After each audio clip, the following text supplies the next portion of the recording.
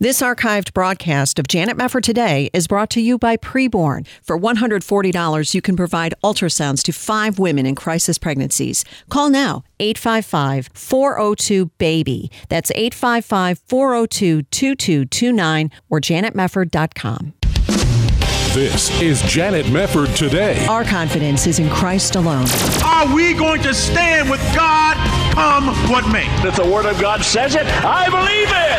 And that's the way it is. And now, here is Janet Mefford. Thank you so much for joining us again. What happens when a culture embraces a religion of humanity rather than Christianity? Well, we've often discussed the influences of the Enlightenment or postmodernism on our society, but what is to be understood about this humanitarianism that has increasingly taken hold and has begun to corrupt Christianity itself with visions of radical political change and social justice? We're going to talk about this today with Professor Daniel Mahoney. He holds the Augustine Chair in Distinguished Scholarship at Assumption College. He's executive editor of Perspectives on Political Science and book review editor of Society. And today we will be discussing his book called The Idol of Our Age, How the Religion of Humanity Subverts Christianity. And it's great to have you here, Professor Mahoney. How are you? I'm great. Delighted to be on the program. Thank you. It's great to have you here. Now, I guess we begin with a definition of humanitarianism for those who might say, I'm not really sure what that would be. How do you define it? You know, we ultimately put religion of humanity, which is a phrase from Auguste Comte from the 19th century, rather than humanitarianism, because I didn't want to be misunderstood. And as I recently put in an interview, I'm not critiquing the Doctors Without Borders or philanthropic work, or certainly the tasks of the Good Samaritan were essential to all Christians and men of goodwill. But by humanitarianism, I really mean an approach to society that emphasizes this worldly change, and sometimes of a very radical and utopian character, and that completely forgets, or more or less forgets, the transcendent dimensions of Christian and moral witness. So humanitarians often emphasize radical social change instead of personal virtue, moral virtue, deference to God's will, that kind of thing, and often show a tremendous naivete about human nature, ignoring the sinful and imperfect nature of man short of the consummation of God's kingdom, and often show a terrible indulgence toward left-wing totalitarian regimes. We all know of certain religious types in all Christian and Jewish communities who show an indulgence toward left-wing tyrannies from Cuba to China to the Soviet Union in the old days. So this religion of humanity, I argue, is actually a very self-conscious replacement for the Christian faith, but it more and more has infected or infiltrated Christian self-understanding. Oh, yes, I've noticed that, very much so. So what would be the roots of this? Obviously, there are a lot of different subcategories, I would say, probably of the same impulse. But when you're talking about humanitarianism or the religion of humanity, you mentioned Comte, but what are the roots of humanitarianism? How far back would you go? Well, I think Whittaker Chambers suggested in Witness, his great anti-communist memoir, that in some sense this temptation to make man the measure of all things goes back to the Garden of Eden. Yes. It's a permanent human temptation. But I would say, in your opening you mentioned, discussions about social justice and enlightenment and radical currents of modernity. And I think there's been a tendency in Enlightenment thought, not all of it, but much of it, to, toward what Alexander Solzhenitsyn calls anthropocentric humanism, making man the center of all things, right, and forgetting that the human person has to show deference to a higher order, an order above the human will. And that's, when we make man sovereign, we really invite tyranny over human beings, because the very idea of limits and restraint is jettisoned. So I would say, and then of course, in my book I talk about people like Auguste Comte, who in the 19th century, these sort of pantheists and progressivists who really did, openly say, we've got to replace revealed religion with a religion of humanity where man is the highest thing in the universe. So there are multiple sources. It's an old human temptation, but I think under conditions of modernity, there's always a tendency to radicalize what's legitimate in modern thought and take it to a terrible extreme. Right. Well, and we have the history of the 20th century, for example, those who are reigniting socialistic impulses. We can point back to the old Soviet Union, the Iron Curtain, the Berlin Wall. We have all kinds of examples of the failed attempt to make communism this great new utopia for mankind. And a lot of Americans, I think, that I've talked to have said, I don't understand why people are going back to this failed philosophy. But would you equate socialism with humanitarianism, or would you say those two separate things? Well, I would say that socialism is one powerful modern reflection of humanitarianism. Not all secular humanitarians are socialists, but I think socialism, with its sort of inordinate emphasis on radical societal change, its attraction to political utopianism, its tendency. I think what socialists tend to do is they place an almost sacred value on imminent political change and forget that no political order, even the most legitimate or decent, is capable of satisfying, the ultimate yearnings of human beings. So, yes, I think there's an intimate connection between socialism and humanitarianism. Right. Now, who would you say are the biggest purveyors of humanitarianism in our day, especially in the United States? Would there be some key figures that you would identify? Well, I don't know if I want to name names exactly, but I do see, I'll mention both in the Catholic and Protestant communities. In the Catholic community for a long time, we've had a certain wing of the church, and partly represented by the present pontiff, that is too attracted to liberation theology and to political radicalism, and and really forgets, as I said before, the fallen nature of man. Right. And the need for, a sober understanding of human nature. I think there are certain progressives in the liberal Protestant community and increasingly in the evangelical community who just have this sort of reflexive understanding of social justice, which, to come back to our previous discussion, rather naively identifies justice with socialism or state centralization and has unreasonable expectations of the ability of radical political change to somehow establish, if not a perfect human community, at least something that is more or less idyllic. So I think the temptation is widespread in the churches, and also there's just an openly atheistic manifestation of humanitarianism with the new atheists, and often that takes the form, people like Dawkins and these others who are materialists of the first order, and they really turn science into scientism and make claims for scientific understanding that goes way beyond what is reasonable. No Christian is opposed to scientific knowledge or scientific understanding, but when we make a idol of it, it can be can become very destructive of human dignity. Absolutely. So, no, I think humanitarianism, in some sense, as the title of my book suggests, is the idol of the age. And my deepest concern is that our co-religionists more and more confuse the true message of the gospel and the moral law with a counterfeit version that really has lost sight of the transcendental dimensions of biblical faith. Yeah, and you're so right about that, because you see it, as you mentioned, from the Roman Catholic perspective. You see it in the Catholic wing. You see it in liberal mainline Protestantism and in evangelical circles as well. And I think of late we've had a lot of evangelicals say, "Why is social justice becoming a thing in traditionally conservative evangelical circles?" Well, I guess it's just the same idol of the age, just seeping into different institutions. Yeah, I think in the somewhere in the opening of my book, I say, what does the word social add to the word justice? Justice is a noble thing. It's an imperative of any free and decent society. But the adjective social is very murky, and it seems to suggest the need for what I call doctrinary egalitarianism. I think we have, as Christians and as men and women of goodwill, we have an obligation to the poor and to the least advantaged, but to identify that naively and dogmatically with socialism or, economic redistribution or some kind of imperative to level society, I think it's a terrible mistake. But again, Absolutely. I come back to what does the social add to social justice? I love that. You know what? Let's take a break. We'll come back. Professor Daniel Mahoney, his book is called The Idol of Our Age. We'll return right after this on Janet Mefford Today.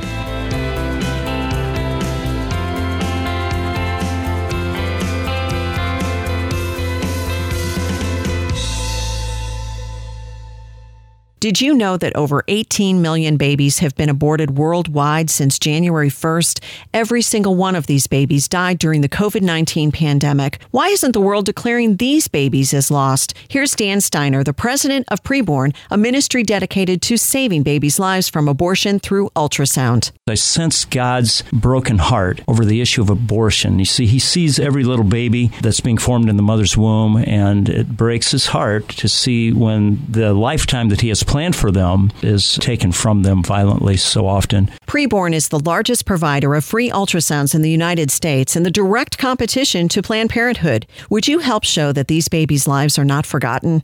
Preborn is there for women in crisis who want to make the right choice, but society tells them that a preborn baby is not a human life. I was afraid. I was scared. I didn't know what to do. Everybody wanted me to have an abortion. Preborn shines light into a mother's womb, introducing her to the beautiful life growing inside of her. When I heard her heartbeat, I decided to keep her. And now my daughter's about to be 3. I don't know where my life would be without her. And that ultrasound changed everything for me. It really did. That made it all worthwhile to know that I was going to have a little blessing. The cost of one ultrasound is just $28, or 5 ultrasounds cost $140. To donate, just call 855-402-BABY. That's 855-402-2229. Or there's a banner to click at janetmefford.com. I'm going to keep my baby, and I'm going to be a great mom. Every baby's life is important. Would you please join with Janet Mefford Today and Preborn in the cause for life? All gifts are tax deductible. And when you donate, you'll receive an ultrasound picture along with stories of other babies' lives that were spared. Call now, 855-402-BABY, 855-402-2229, or there's a banner to click at janetmefford.com. You're listening to Janet Mefford Today. And now, here's Janet. We are back on Janet Mefford Today. Thanks for joining us, and it's great to have with us Professor Daniel Mahoney. And he is the author of The Idol of Our Age, How the Religion of Humanity Subverts Christianity. He is also the Augustine Chair in Distinguished Scholarship at Assumption College. You raised a really good question, I think, Professor, when you asked the question, what does the word social add to the word justice? And I think this is a really important point. I hadn't really thought about it like that. But certainly, any Christian who holds to the Bible will understand the need for justice. We serve a just God, and we are to, live out justice in our world and bring justice to people in our courts and all the rest. Why do you think they put social in front of justice? Do we know what the origin is there? Well, it was actually used by a Italian Jesuit priest in the 1840s named Tagarelli Zeglio, I think his name was, Taparelli. Yeah, and it was initially used to simply remind us that there was what the classics called a need for commutative justice, that there has to be, an element of fairness and equity in social arrangements. But I think in the course of the next 100 years, and certainly in the last 50 years, it's come more and more to mean that radical or absolute equality is a precondition of justice, or a precondition even of the Christian faith. And I think that's a terrible mistake. There's a Catholic cardinal named Sarah who grew up in Equatorial Guinea. People don't know much about this, but it was a country that had kind of a Pol Pot socialist regime in the 70s and 80s that killed hundreds of thousands of people. And Cardinal Sarah always says, do not confuse the gospel with some imperative to absolute equality, because, that desire for an unreasonable equality can lead to terrible violence and coercion, as he experienced in West Africa under a Marxist-Leninist regime. And he even compares, some Christians who are taken in by transgenderism. Yeah. It's done in the name of fairness or equality, but it really involves a fundamental denial that there's such a thing as human nature or God-given nature. Right. You know, we have people, my students, for example, I teach at a Roman Catholic college, and half my students believe that we are absolutely free to choose our own gender. Wow. Yeah, which is really appalling. It is.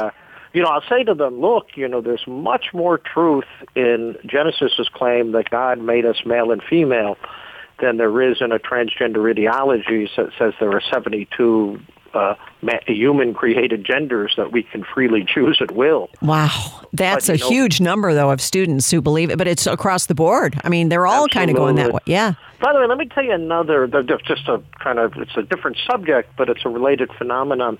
I've done some work with a really wonderful organization out of Washington called the Victims of Communism Memorial Foundation. Love them. I love them. They're a beautiful organization. They are. They're great. I do some speaking for them on college campuses, and they do an annual poll of millennials about their attitudes about socialism and communism.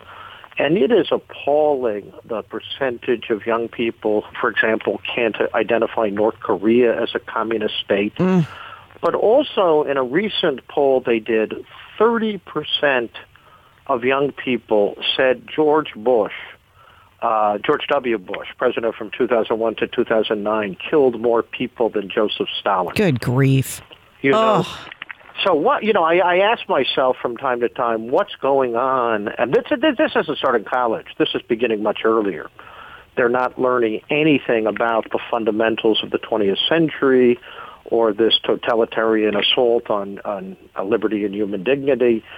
And one wonders how so many young people, you know, mainly people of, I think, very goodwill, but they simply haven't been exposed to the fundamentals that are at the heart of, Western and Christian civilization. That's right. Oh, that's just appalling. And how in the world? I don't even know. I don't even know how to. No, it's stunning when I tell the group, when I speak and I mention this fact, people are actually stunned. Yes. But because it literally is stunning. Yeah, it is. Did we miss some genocide during the Bush years? I mean, I don't remember hearing anything about a genocide. No. It's just hard. It's just hard to believe. But again, you know, I have a French friend, Alain Besançon, a very distinguished historian, also a Christian. He's a great scholar in Nazism and communism, and he always says, and he wrote a wonderful book available in English called The Century of Horrors from ISI Books, which I would recommend to everyone. But he points out Nazism has legitimately gotten its due as a monstrous, genocidal, and racist ideology, but communism hasn't gotten its due. Yeah, you know, just too many American citizens, too many politicians, too many journalists, too many professors, and too many of our co-religionists simply don't know the terrible totalitarian and genocidal record of Marxist-Leninism in the 20th century. And I think that's why, as you and I both were suggesting, the Victims of Communism Memorial Foundation does such good work, because this education, I think, is central to sort of freeing us from these totalitarian and humanitarian illusions. Yes, I couldn't agree more. I absolutely love them. Well, when you're talking about the underlying problem here, the religion of humanity that is the idol of our age, as your book title suggests, can you speak to the issue of how that subverts Christianity and some of the contrasts between this humanitarianism that has infected so many people's minds versus what Christianity teaches so far as you mentioned before, the transcendence of God, the sinfulness of man, and so forth? Sure. You know, there was a great German moral philosopher, Roman Catholic, named Robert Spemann, who just died last week. He was in his late 80s. And he said not too long ago that too many contemporary Christians get ahead of God's mercy. And what he meant by that, of course, our God, the biblical God, is a merciful God. But God cannot force our adherence to his grace. You know, we remember the two men on the cross when Jesus was crucified. One repented, and Jesus famously said, you know, you shall be with me in paradise this day. Right. But the other did not. Right. You know, so the benignity of Christ was unable to work on somebody who was not repentant and not open to God's grace. So I think a lot of Christians today, they essentially believe in universal salvation. they believe that they confuse, as I argue in the book, mercy, which is a holy and great thing, with a kind of loose, relativistic compassion. And I think the danger in this is, we forget one of the central imperatives at the heart of the Christian message, and so central to the gospel of Christ, which is repentance. Yeah. We have to open our souls to God's grace, and we're simply, when we confuse divine mercy with moral relativism, then I think we've succumbed to the religion of humanity. Sure. So that's something I think that has both theological significance, but we can also see its importance on the moral and political plane. Many people in the churches. Pope Francis yesterday, who concerns me, Pope Francis said that, his great predecessors in the Catholic Church were all wrong to say that capital punishment was legitimate because they were just influenced by a legalistic criteria of their time. And it's very hard to say that St. Paul and St. Augustine and St. Thomas Aquinas and all the great Reformation philosophers and theologians, as well as the Catholic ones, were all completely wrong. And suddenly, in 1985, we have enlightenment. Right. Yeah. I agree. And it's interesting, too. One of the other things that you talk about in the book, which I think is so important for people to consider, and you mentioned it before, is this idea of social change is the goal and kind of goes over moral virtue. And that's kind of a shift, I think, that I've seen in my lifetime, where there seems to be more discussion about, maybe they don't call it the collective, but they like to use the word community. It's about the community and communitarianism and the greater good. And these kinds of terms I know are cropping up in evangelicalism all the time now. And people's radars go off and say, well, wait a minute. Yes, of course, we're a community, but we also understand, not just as Christians, but as Americans, that the concept of the individual is also incredibly important, is it not? I mean, this is all tied to our understanding of what reality is. I couldn't agree more. I think, for example, the term the common good is of ancient and medieval lineage, and it's a wonderful term reminding us that we live in community, but it doesn't mean that. I think the great Christian insight is that we're persons created by God. Right. And there's an irreducible individuality. This isn't, selfish, atomistic individualism, as people sometimes say. This is a recognition that the dignity of the created person always takes precedent over some coercive vision of community. So, I just think, I just sort of thinking about some of the things we've been discussing today, that this deep theological and philosophical confusion that has infected the Christian communities, and and there's no other way of putting it, is that too many of our contemporaries simply don't acknowledge any difference between Christianity and this kind of dogmatic egalitarianism and social justice ideology. And I think they get extremely defensive when we bring up these distinctions, because they have a tendency to think in a very Manichaean way. Either they don't believe in moral virtue in the traditional sense, but they do have their category of virtue and vice, which is you're either on the side of progress or you're a reactionary. Oh, yeah, absolutely. It's a new kind of religion. And I think sometimes my theory on this is they like the religious cover of being able to invoke Christianity.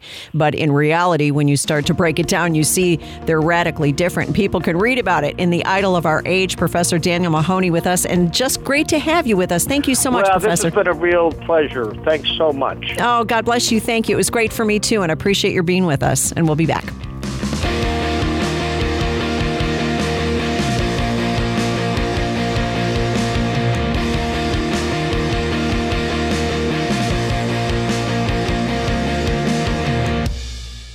This archived broadcast of Janet Mefford Today is brought to you by Preborn. For $140, you can provide ultrasounds to 5 women in crisis pregnancies. Call now, 855-402-BABY. That's 855-402-2229 or janetmefford.com.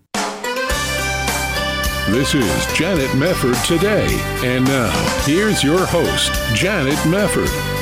Welcome back to Janet Mefford Today. Have our policymakers abandoned the American worker?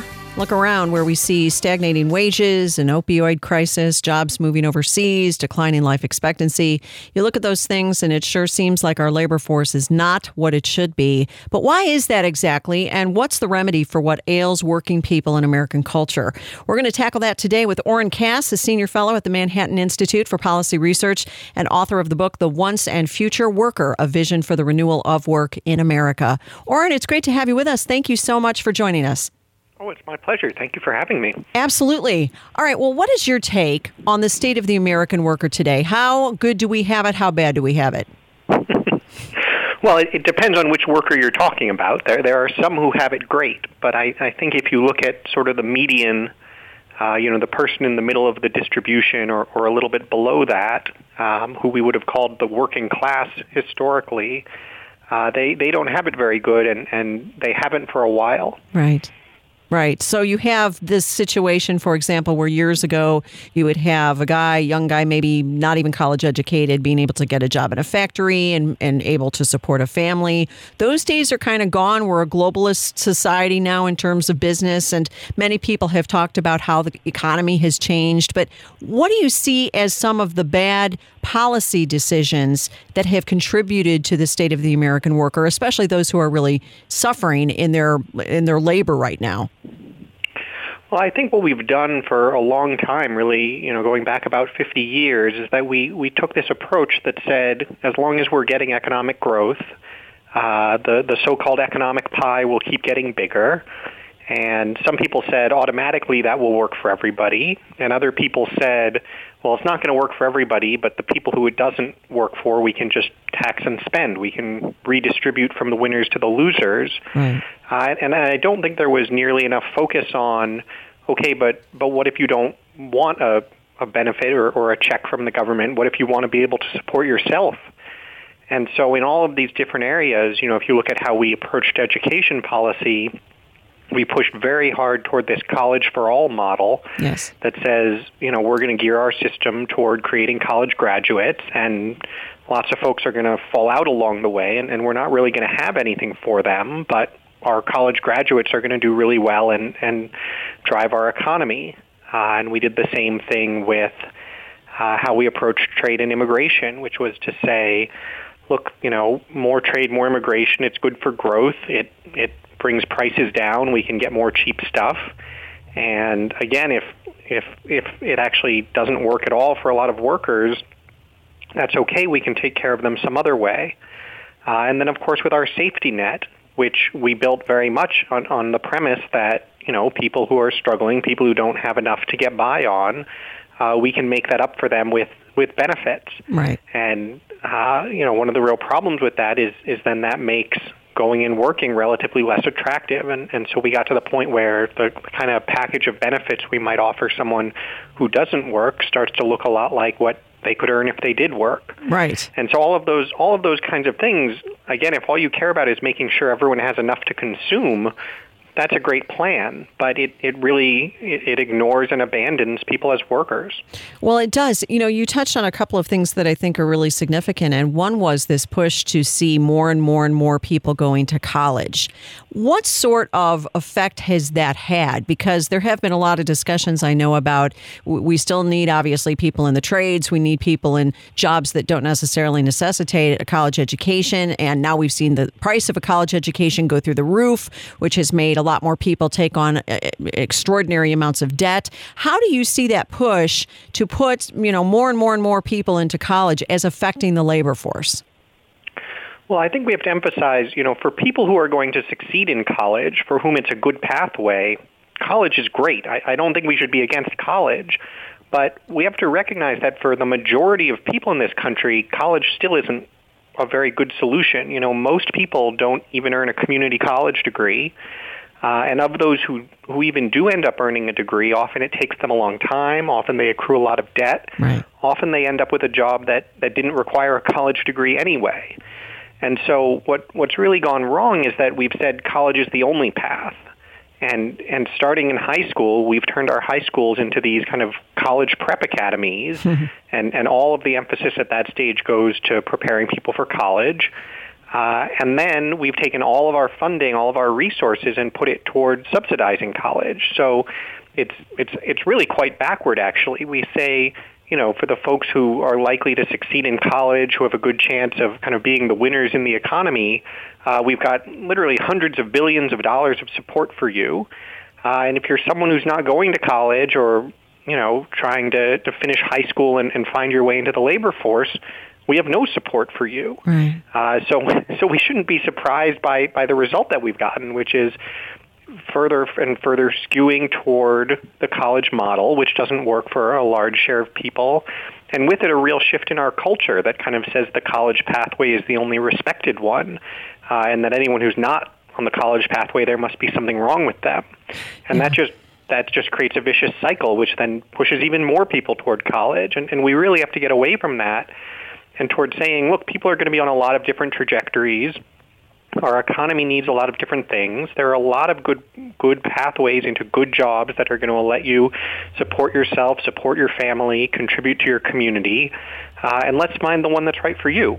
Right. Well, do you think the mindset behind this college for all mentality is really tied to the consumer angle? In other words, saying, you got to make enough money to be able to live in this world, and college is the best path toward making more money. Do you think it's that mindset that is really driving that push?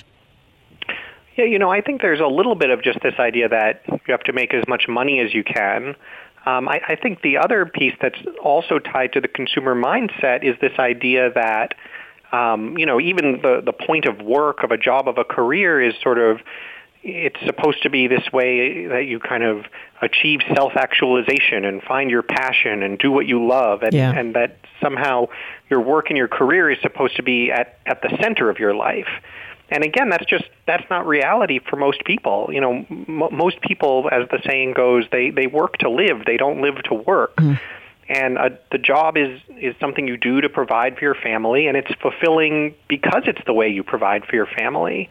And we've sort of shifted away from that to this idea that if it's not how you have your fun and the thing you love, then there must be something wrong with it. Right. Or that everybody has some great passion, and if they just tap into that, they'll have this great job that goes along with their great passion. I mean, that's not realistic. No, and it's not even good advice. I mean, not only is for most people their passion not what they're likely to be a productive worker doing, but it's not even how some people love throwing themselves and their energy and their passion into work, but a lot of people don't want even their work to be their passion, and it's not always great to find yourself in a situation where you're beholden to your job because you care about it so much. Yes. And so again, we've defined this single model, and it's exactly the model that sort of the folks, I guess a lot of times we call them the elites. It's the model that the people at the top of politics and the culture and the economy, that a lot of them have embraced and have sort of established it as the standard. And it's just not a good fit at all for what really a lot, maybe even most people need to build good lives. Right. Well, why do you think policy keeps going in that direction then? Well, I think there are two reasons. I think one is a sort of a mistake made in good faith, which is that I think everybody really did believe in this idea of the economic pie and that consumption is what we wanted, and that as long as we got the growth and we did the redistribution, then even if your own job couldn't support you, your living standards would still rise. And in fact, that's some of the criticism that I receive for the arguments that I make is people say, wait a minute, you're obsessing about work, but people don't even like work. We should be looking at, how much stuff they have, how how well they're doing. I mean, to be a little sarcastic about it, how big their TVs are. And I think there's, in a sense, we've believed that is the path to happiness, and we thought it would work, and we were just wrong. Well, I'll tell you what, hang on just a moment. We're going to take a short break. Oren Cass with us. The Once and Future Worker is his book, and we'll come back after this on Janet Mefford Today.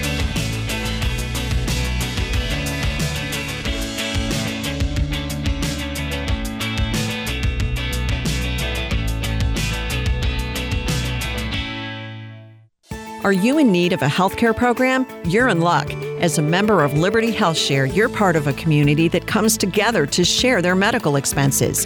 You can sign up throughout the year with memberships starting as early as the following month, and there are no contracts or commitments. Programs start as low as $349 per month, and there's no network, so you can choose your own doctors and hospitals.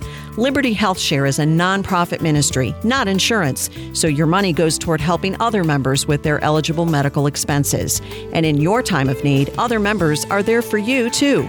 You can feel good knowing you're part of a community of like-minded individuals who understand the importance of people coming together to bear one another's burdens.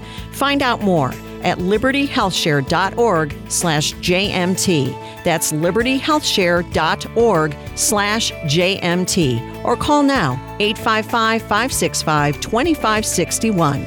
855-565-2561. The Ministry of Preborn is dedicated to helping save preborn babies from abortion through ultrasound, and every day Preborn is on the front lines competing with Planned Parenthood for babies' lives. Here's Dan Steiner, president of Preborn. Planned Parenthood, who generated recently over $190 million in net revenue, violated the terms of the Payroll Protection Plan by taking over $80 million of COVID relief funds. Meanwhile, Preborn has received no government funding, and many of our centers' revenue is down. The Ministry of Preborn is the largest provider of free ultrasounds in the country and the direct competition to Planned Parenthood.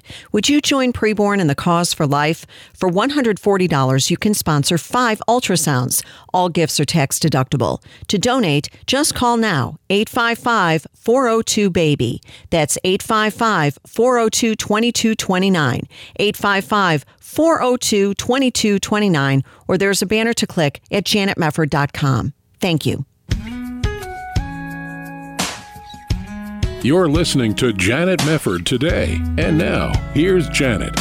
We are back on Janet Mefford Today. Glad you're with us and glad to be chatting with Orrin Cass, a senior fellow at the Manhattan Institute for Policy Research and author of The Once and Future Worker, A Vision for the Renewal of Work in America. Orrin, you were talking before the break about some of these major developments pertaining to the abandonment of the American worker, one of which had to do with the economic pie, this idea that, you know, you're part of a bigger economy and so you're all, you know, kind of contributing to the GDP or whatnot. But I know you also talk about the ascent of consumers and the priority that has been given to their interests at the expense of producers. Now, what is that all about? Well, I think, you know, the economic pie, like you mentioned, is exactly the right way to think about this, which is that when we talk about the idea of the economic pie and it getting bigger so that everybody can have a bigger slice, we're talking about consumption. We're talking about you know, in the sense of the metaphor, everybody likes pie, so let's give everybody as big a slice of pie as we can. And no one ever asks what is actually, I think, the more important question, which is, well, who's baking the pie? You know, people like high living standards, people enjoy consumption, but when you look at what's actually most important to their life satisfaction, to their own health, to their families, to their kids, to their communities, it's not living standards. It's not how much they get to consume. It's whether they have a role as a productive contributor. And so you see that in people's own mental health and their self-esteem. You know, you see that especially for men. Having work is incredibly important to family formation and family stability. You see it's incredibly important to outcomes for kids. And so when we just take this view that says, as long as the economy is getting bigger and everybody can have more stuff, we should call that success, we really miss what's most important in life and what's most important to a healthy society, and ultimately what's even going to be most important for a strong economy. Yeah, that's a really important point. And I go back to something else that you mentioned earlier on, and that was the concept of self-sufficiency. And when you have more and more people on the dole, for example, you want to say, well, there should be some semblance of a safety net for people who truly need it, but then there can be abuses as well. Have we lost as a culture to some extent this idea that self-sufficiency is good in and of itself, and that's a virtue that we ought to be pursuing more? Well, you know, I think we are losing it. I don't think we've lost it entirely, but I think what happens is that when you think about why self-sufficiency is important, why people find meaning in their work and providing for their family, a big piece of that is because it's something that we've defined as an obligation in our society. You know, people It's incredibly important in people's lives to know what is expected of them, to see what obligations they are supposed to be meeting, and then to feel for themselves in the eyes of their families and in their communities that they have met and fulfilled those obligations. And historically, self-sufficiency, supporting yourself and your family, has obviously been among those. But as we move further and further toward a model that says, well, if you can't support yourself, we'll support you anyway. Right. And if you think of some of the proposals we have out there, for instance, what's called a basic income, which is literally, let's just send everybody a check every month so that nobody feels like they have to support themselves. Not only will we kind of lose that economic push that I have to work to earn the money, but we'll go further toward a very dangerous cultural shift towards saying, self-sufficiency, if you like it, that's fine, but that's not actually something that's expected of you. And when you take it away as an expectation, then you also take away the respect and the reward that comes with achieving it. Yes, very much so. So when you're looking at how the policy is being handled right now, and there's been a lot of emphasis, obviously, by the president on making America great again and having, better deals made with China and some of these other countries, how do you think we're doing at the moment? Or what do you think needs to be done to really make life better for the American worker and improve things in a more productive way? Well, I think the president accomplished something very important, especially when he was running his campaign, and how he talked about the problem. I think one thing that really differentiated him from both Republicans and Democrats, and that explained his success, was that he was talking somewhat in these terms. He wasn't just explaining how he was going to grow the economy or what programs he was going to use to spread the wealth. He was talking about work. Right. And about, people's identity and what they cared about in terms of being able to work. And so that, I think, has been a very positive development. Unfortunately, I don't think a lot of the actual policies that the White House has tried to pursue have necessarily pushed us very far in that direction. I think if we really want to make progress, then we have to step back and say, okay, why is our economy having these outcomes for workers that we don't like? And what would we change if we wanted the economy to have better outcomes? Yes. And so, right. One thing that we just talked about is education. If we're especially concerned about outcomes for the half of Americans who aren't getting a college degree, that should be where our focus is. And I know that's something that the White House has started to talk about and the president has talked about, but certainly we have a lot more work to do there if we're actually going to make changes. I think another area that hasn't received much attention and I hope will is organized labor or unions. Unions are something that conservatives generally don't like and have sort of cheered on the demise of these unions, the kind that were set up back during the Great Depression. Yes. And that's fine. Those unions don't work well at this point. But the idea of organized labor, the idea that workers should be able to organize to work for each other's benefit, to collaborate and negotiate with employers, that's good. We should want that both for their sake as workers and for the sake of a healthy society and healthy communities. And so that's another area where I think conservatives in particular have a huge opportunity to draw that line and say, we don't like the kinds of unions that have been creating a lot of problems in the past, but we want to find a way to make organized labor work. And so we want actually to achieve reform there. And, Yes. and I think that would make a big difference.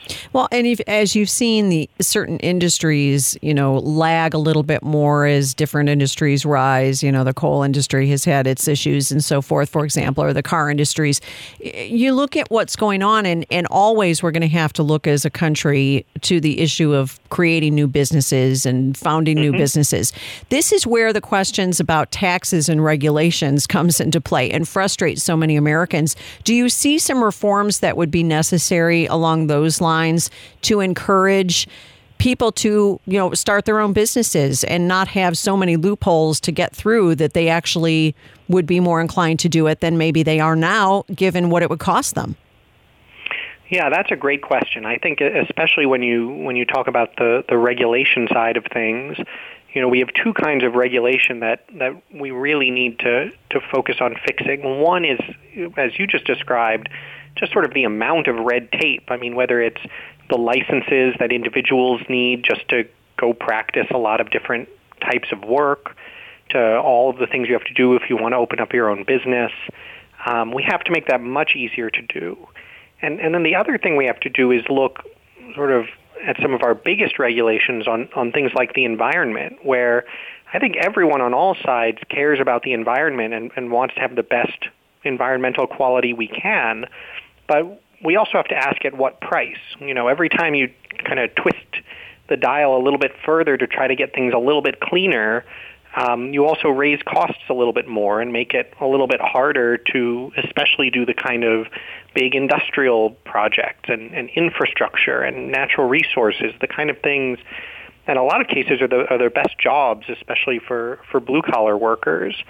And so I think we have to take a hard look at that and say, gosh, in the 1970s, we had real environmental problems and a booming industrial economy. And so we made a choice to start tightening things, and that was appropriate at that point.